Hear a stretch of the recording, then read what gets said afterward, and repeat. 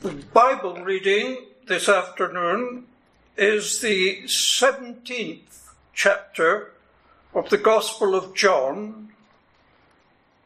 I shall begin with the last verse of chapter 16 to ease the way into our passage.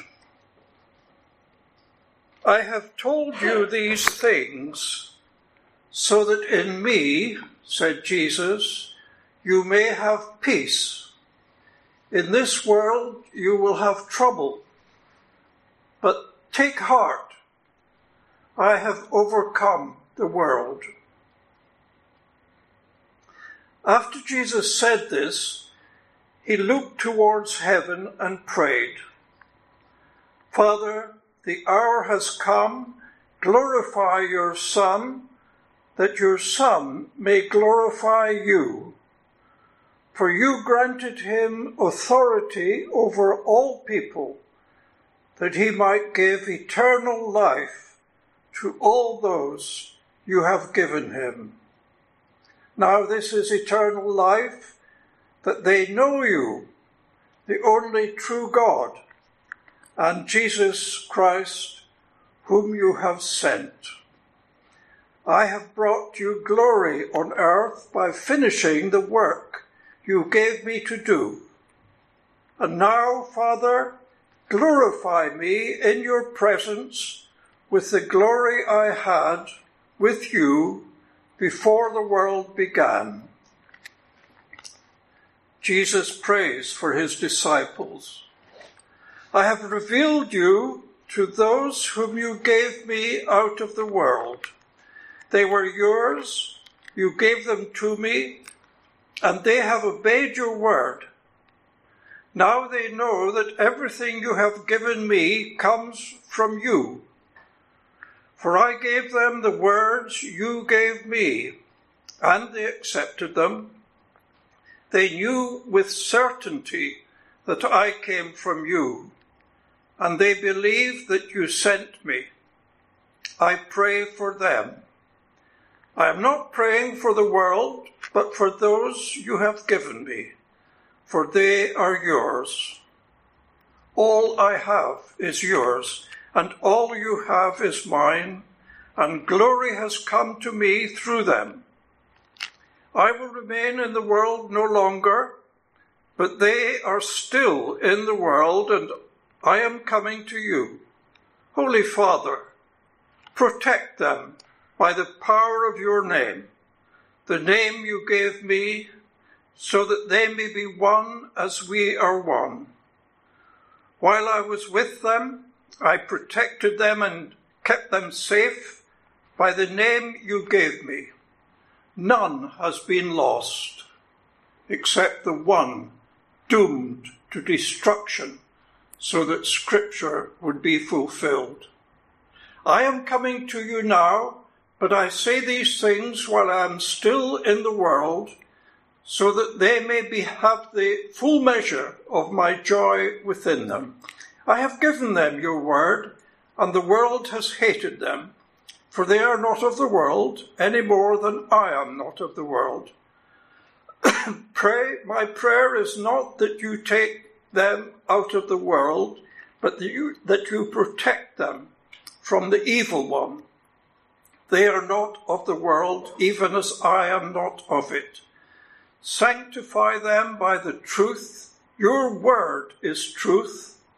I have sent them into the world. For them I sanctify myself, that they too may be truly sanctified.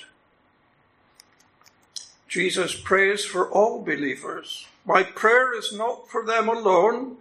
I pray also for those who will believe in me through their message, that all of them may be one. Father, just as you are in me and I am in you, may they also be in us, so that the world may believe that you have sent me.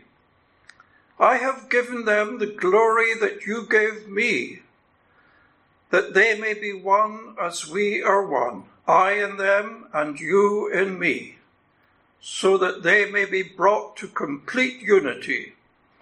Then the world will know that you sent me and have loved them even as you have loved me. Father, I want those you have given me to be with me where I am and to see my glory, the glory you have given me because you loved me before the creation of the world. Righteous Father, though the world does not know you, I know you, and they know that you have sent me. I have made you known to them and will continue to make you known, in order that the love you have for me may be in them, and that I myself may be in them. Thanks be to God. Very well read, Ken. Not a straightforward passage, so well done. I encourage you just to keep the passage open in front of you. My name is Benji, for those of you who've already forgotten from the interview. And it's a privilege to be with you here this afternoon. This is one of my probably all-time favourite passages in the Bible, so I'm thrilled that Tobias asked me to preach on it. But before we kick off, why don't I pray for our time together? Father in heaven, I thank you that all of creation is moving in one direction, which is towards the glory of you through your Son.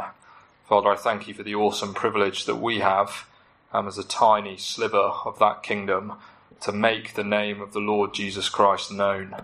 Father, please give us great confidence in what your Son and your Spirit have achieved this afternoon. Amen. I'd love to tell you about one of my friends, Jean. So Jean has just passed away, sadly. She passed away at the age of 93. And Jean had lived in a care home called the Elms. The Elms is near us on Barry Road. And the Elms has about 20 or so older people. I think you're not supposed to say old people anymore. Older people living there. And Jean had lived there for 30 years. And during that entire time, she had sought to tell the other residents, as I said, about 15 to 20 of them, about the Lord Jesus through running a Sunday service, which she ran every week for 30 years on Sunday, and a Bible study, which she ran every week on a Tuesday for 30 years. Now, the reason she was in there is because when she was younger, she was hit by a bike when she was on her push bike and was severely disabled. So she was constantly hunched to the left.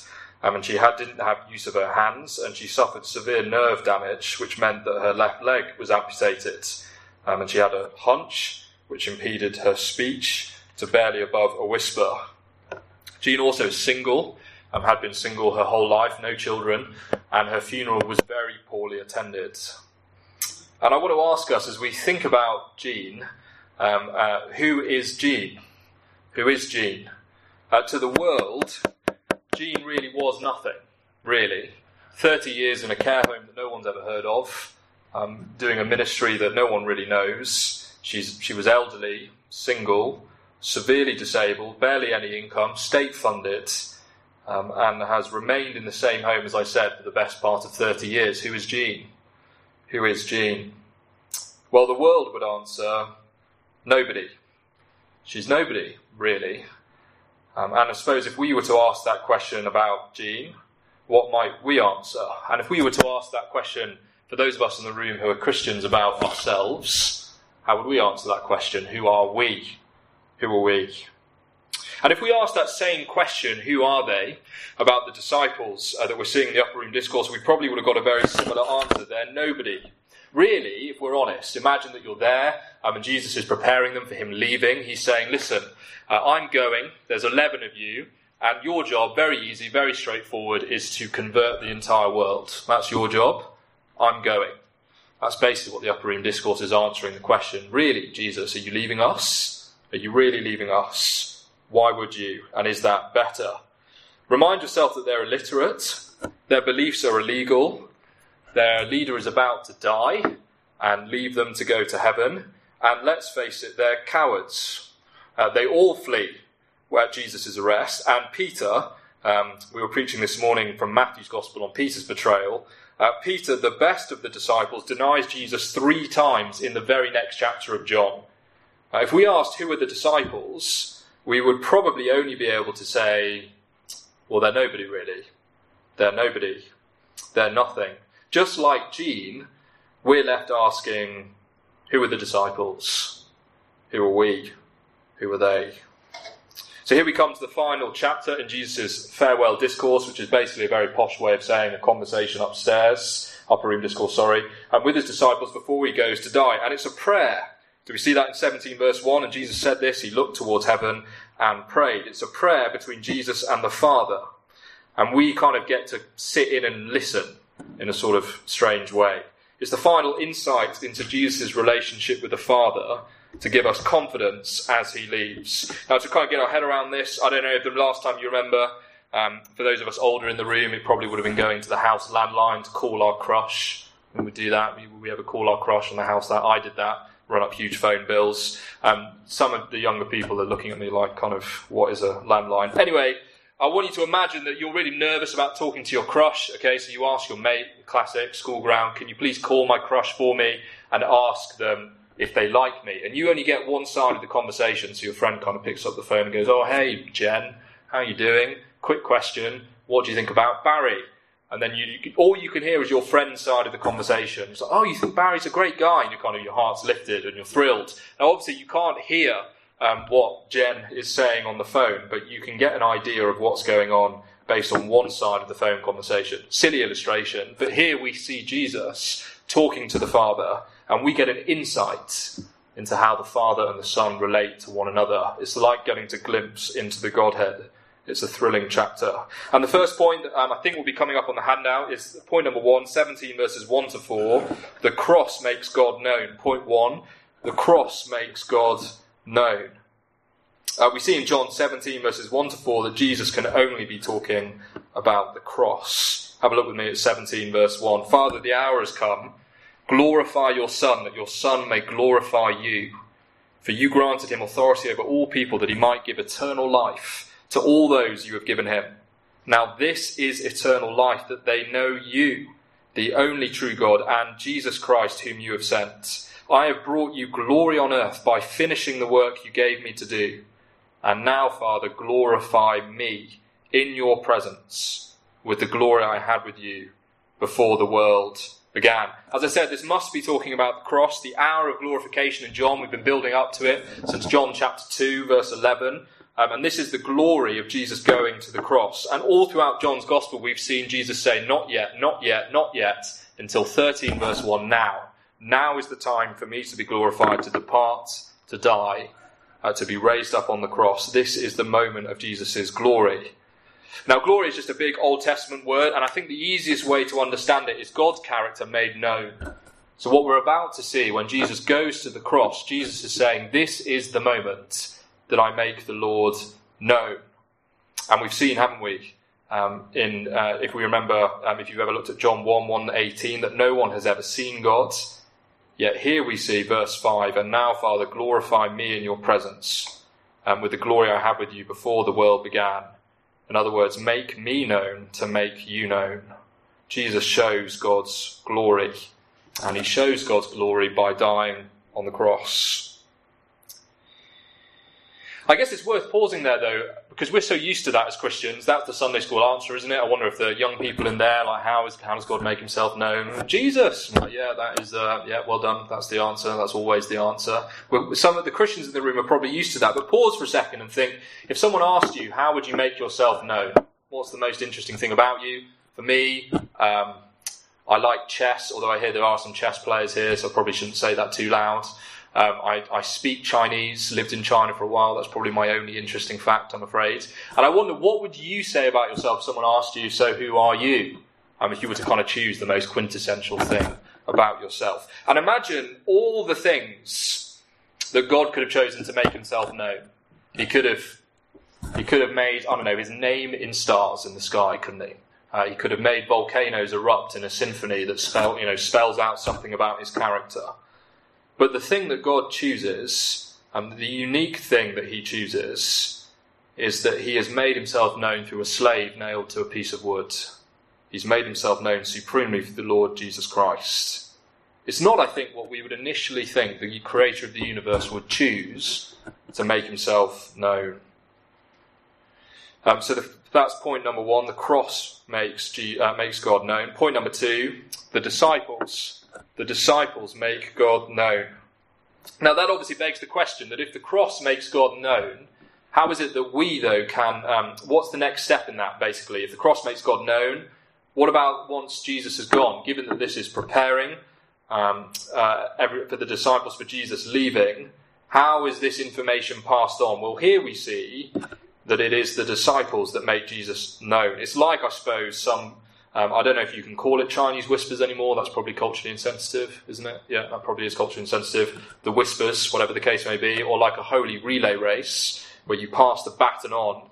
But notice that the baton is the word of God. So to have a look with me at 17 verse 6. I, Jesus, have revealed you, God, to those disciples whom you gave me out of the world. They were yours, and you gave them to me, and they have obeyed your word. Verse 8. For I gave them the words you gave me, and they accepted them. They knew with certainty that I came from you, and they believed that you have sent me. Verse 14. I have given them your word, and the world has hated them, for they are not of the world any more than that I am of the world. Verse 17. Sanctify them by the truth. Your word is truth. Do we see? God gives his words to Jesus. Jesus lives those words out on the cross and then gives those words to the disciples. And notice exactly what that achieves, verse 10, a shocking thing that this achieves, verse 10. All I have is yours, and all you have is mine, and glory has come to me through them. In other words, if the cross makes God supremely known, here we see that it is as the disciples have the very words of Jesus Christ that they bring glory to him. Do we see how the relay race works? God is unknowable. Jesus, the word, makes God known. The disciples are given Jesus' words, and then they are able to glorify God in turn. Again, think on that for a second. God makes himself known on the cross, and then makes himself known through disciples. And again, God could have made himself known in an infinite number of ways. Mountaintop volcanic symphonies, and as we said, arranging the stars, or a column of fire in the Old Testament wilderness. But yet he chooses a lonely cross and a group of illiterate fishermen with some words. Some words. And if we pause for a second to think about that, does that kind of give us confidence about what we're doing here on a Sunday? It's not many of us here. I know that's because some of us are at Word Alive. And we kind of gather around and we sing some words, we recite some words, and then we listen to a guy stand up at the front and say some words. And we might be left thinking, that's pretty naff. That's pretty weak. But it's interesting, isn't it, that the way in which that God decided to hand on the knowledge of himself is through Jesus and his words. It's very striking. Final point, number 3. Those who believe in the apostles' words make God known. Those who believe in the apostles' words make God known. Of course, there's one more step, isn't there, in this relay race we need to cover. From the Father to giving Jesus his words, seen on the cross to giving the disciples these words by the Spirit. But of course, if that is where the relay ended, how would anyone here, or anyone else for that matter, outside of knowing the apostles, come to know the unknowable God? Which is why verse 20 is so precious. Verse 20. My prayer is not for them, disciples, alone. I pray also for those who will believe in me through their message. It's a stunning intimacy, in other words. Because of these words, mere words, look at the intimacy that is achieved with God. Verse 21, that all of them who hear these words may be one, Father, just as you are in me and I am in you. May they also be in us, so that the world may believe that you have sent me. In other words, just by receiving these words, we are in the Godhead itself, an intimate God-reflecting community, entering into that love with the Godhead. And verse 23, I in them and you in me, so that they may be brought to complete unity. Then the world will know that you sent me and have loved them, even as you loved me. In other words, as people receive the words of Jesus from the apostles, they are the means by which the world comes to know the one true God. In other words, how did God decide in his infinite wisdom to make himself known through a lonely man on a lonely cross to 11 illiterate fishermen to their words to us today? This is a glorious relay race, and it finds its end in those who believe in these apostles' words. From the Father to the Son, to the cross, to the apostles, to you, to us, here this afternoon. The world, because of us, verse 21, that all of them may be one, Father, just as you in me and I in you, may they also be in us, so that the world may believe that you have sent me. Because of us receiving the words of the apostles, the world will be able to see the unknowable God. Now we started, didn't we, by asking that question, who do we think the disciples are? And we concluded not very much. Cowardly, illiterate, abandoned, and alone, following after a crucified slave. And Jesus had asked them to display him to the world. Who were the disciples? Well, nobody really. Except I want us to pause this morning and just reflect on the fact that we ask ourselves the question, how many followers today and throughout history are followers of the Lord Jesus Christ because of the disciples' words? China, it says, has over 150 million Christians.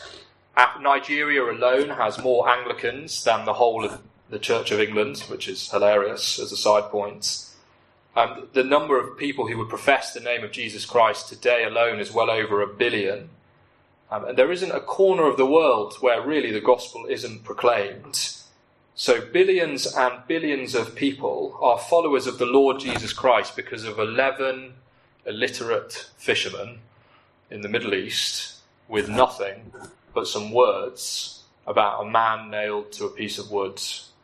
The greatest movement in human history through 11 men's words. And if we think that sounds a bit grandiose, pause for a second and realise that the only reason we are here is because of these 11 men's words. We are speaking about the Lord Jesus in a language that did not exist, in a country that did not exist, with a conception of, freedom of speech and all the rest, in a society that wasn't even conceivable at the time. And we're talking about these 11 men's words 2,000 years later. Who were the disciples? Maybe no one, but also the founders of a movement that is the greatest movement in human history, all with just some words about the Lord Jesus Christ. Now, I want us to imagine something very heretical this morning, so please, I know this is heretical in advance, okay, so you don't need to come up and kind of beat me up with this illustration. But I want you to imagine that the Father, the Son, and the Spirit, they kind of get together and they want to write a love letter. Okay, they're romantic, they want to write a love letter. Again, I know this is heresy, okay, so don't, this isn't how the Trinity works. But imagine that they all get together and they want to write a love letter for the world. And you can imagine the three persons of the Godhead conversing and debating about what to put in this letter. So one of them is suggesting, how about the beauty of creation? You know, think about the cherry blossoms. They're so beautiful. I'm not into flowers. That's the only flower I know the name of. The cherry blossoms, they're amazing. Isn't that incredible? And then, someone else might say, well, what about the galaxy? What about the stars? The Milky Way? We're going to put that in the love letter to the world. And then someone else says, what about music and, the beauty of creativity, the beauty of humanity? And then, and then the Spirit comes back around and says, well, what about just the majesty of man? Given the very image of God, blessed with glory and creativity, subduing the whole world. They could have, what about that? Why don't we put that in our love letter to win the world to us? But God does not choose any of those for his heretical love letter. He doesn't choose that. No, God chose Jean. God chose Jean as his love letter to a dying world. Jean, who's passed away 2 weeks ago, disabled, elderly, single, weak. But what did Jean have? Jean had the words of Jesus. Jean had the words of the apostles, words about a dead slave on a tree, King Jesus. Jean and her words about Jesus is God's love letter to a dying world. Now, I have great joy and also great sadness at the fact that Jean, one of the people that she spent most of her time with in her care home, was another lady called Anne. Anne is 93 and Anne is blind. And Anne can't read scripture, obviously, because she's blind. And Jean's great prayer for Anne was she was desperate for Anne to come to know the Lord Jesus Christ. And she would tell her the gospel pretty much every day. It was wonderful to see. Jean would sit there, kind of, struggling to kind of turn her head. And she would be like, Anne, I want to tell you about Jesus. And then she would tell Anne about Jesus. And Anne was going, oh, I know about Jesus. I don't really want to hear about this. And then Jean, as I said, passed away 2 weeks ago. And 3 days ago, I had the great privilege of preaching at the Elms, and Anne came up to me afterwards and said that I finally understand that the Lord Jesus Christ died for my sins. It's the greatest message I've ever heard. And so we pause for a second there and think that is nothing to do with me. That is absolutely nothing to do with me. It's all to do with God. But for 20 years, Jean shared the gospel with Anne. And Jean never got to see the fact, or she won't, or she will, I suppose, very soon when Anne comes to meet the Lord. Jean never got to see the fruit of her labour this side of the new creation. But because Jean had the words of Jesus, she was God's love letter to Anne. And Anne will stand in eternity with Jean, for large part because of Jean's faithful handing out of that word over and over, day by day, week by week. Who is Jean? Well, she is God's great declaration of himself. She has the words of the apostles. She is God's letter of love. Which of course begs the question for us, who are we? I don't know Grace Church Broccoli very well. I don't know you very well. But if you have the words of Jesus, then you are the means by which God has decided in his infinite and great wisdom to make himself known at this little corner of his kingdom. That what happens when you walk into your office or your school and someone speaks to you and you tell them about Jesus? What do you think is happening? Because John 17 says that they are meeting God when you talk to them about Jesus. They are meeting the one who put the stars in the sky and spoke us into existence. Now we might feel particularly weak. We gather around some words, we say some words, we sing some words, we recite some words. But we must never be ashamed of the thing that God has given us to make himself known. No, God has given us one means to make himself known, the words of Jesus. We are his final declaration to a dying world. If we have the words of Jesus, we show people God. Who are we? We are God's love letter. Why don't I lead us in a final prayer? Father, I thank you that you choose weak means and weak people and a weak message so that all the glory might go to you. Lord, please give us great encouragement and great heart that if we have the words of Jesus, we can make you known. Amen. Amen.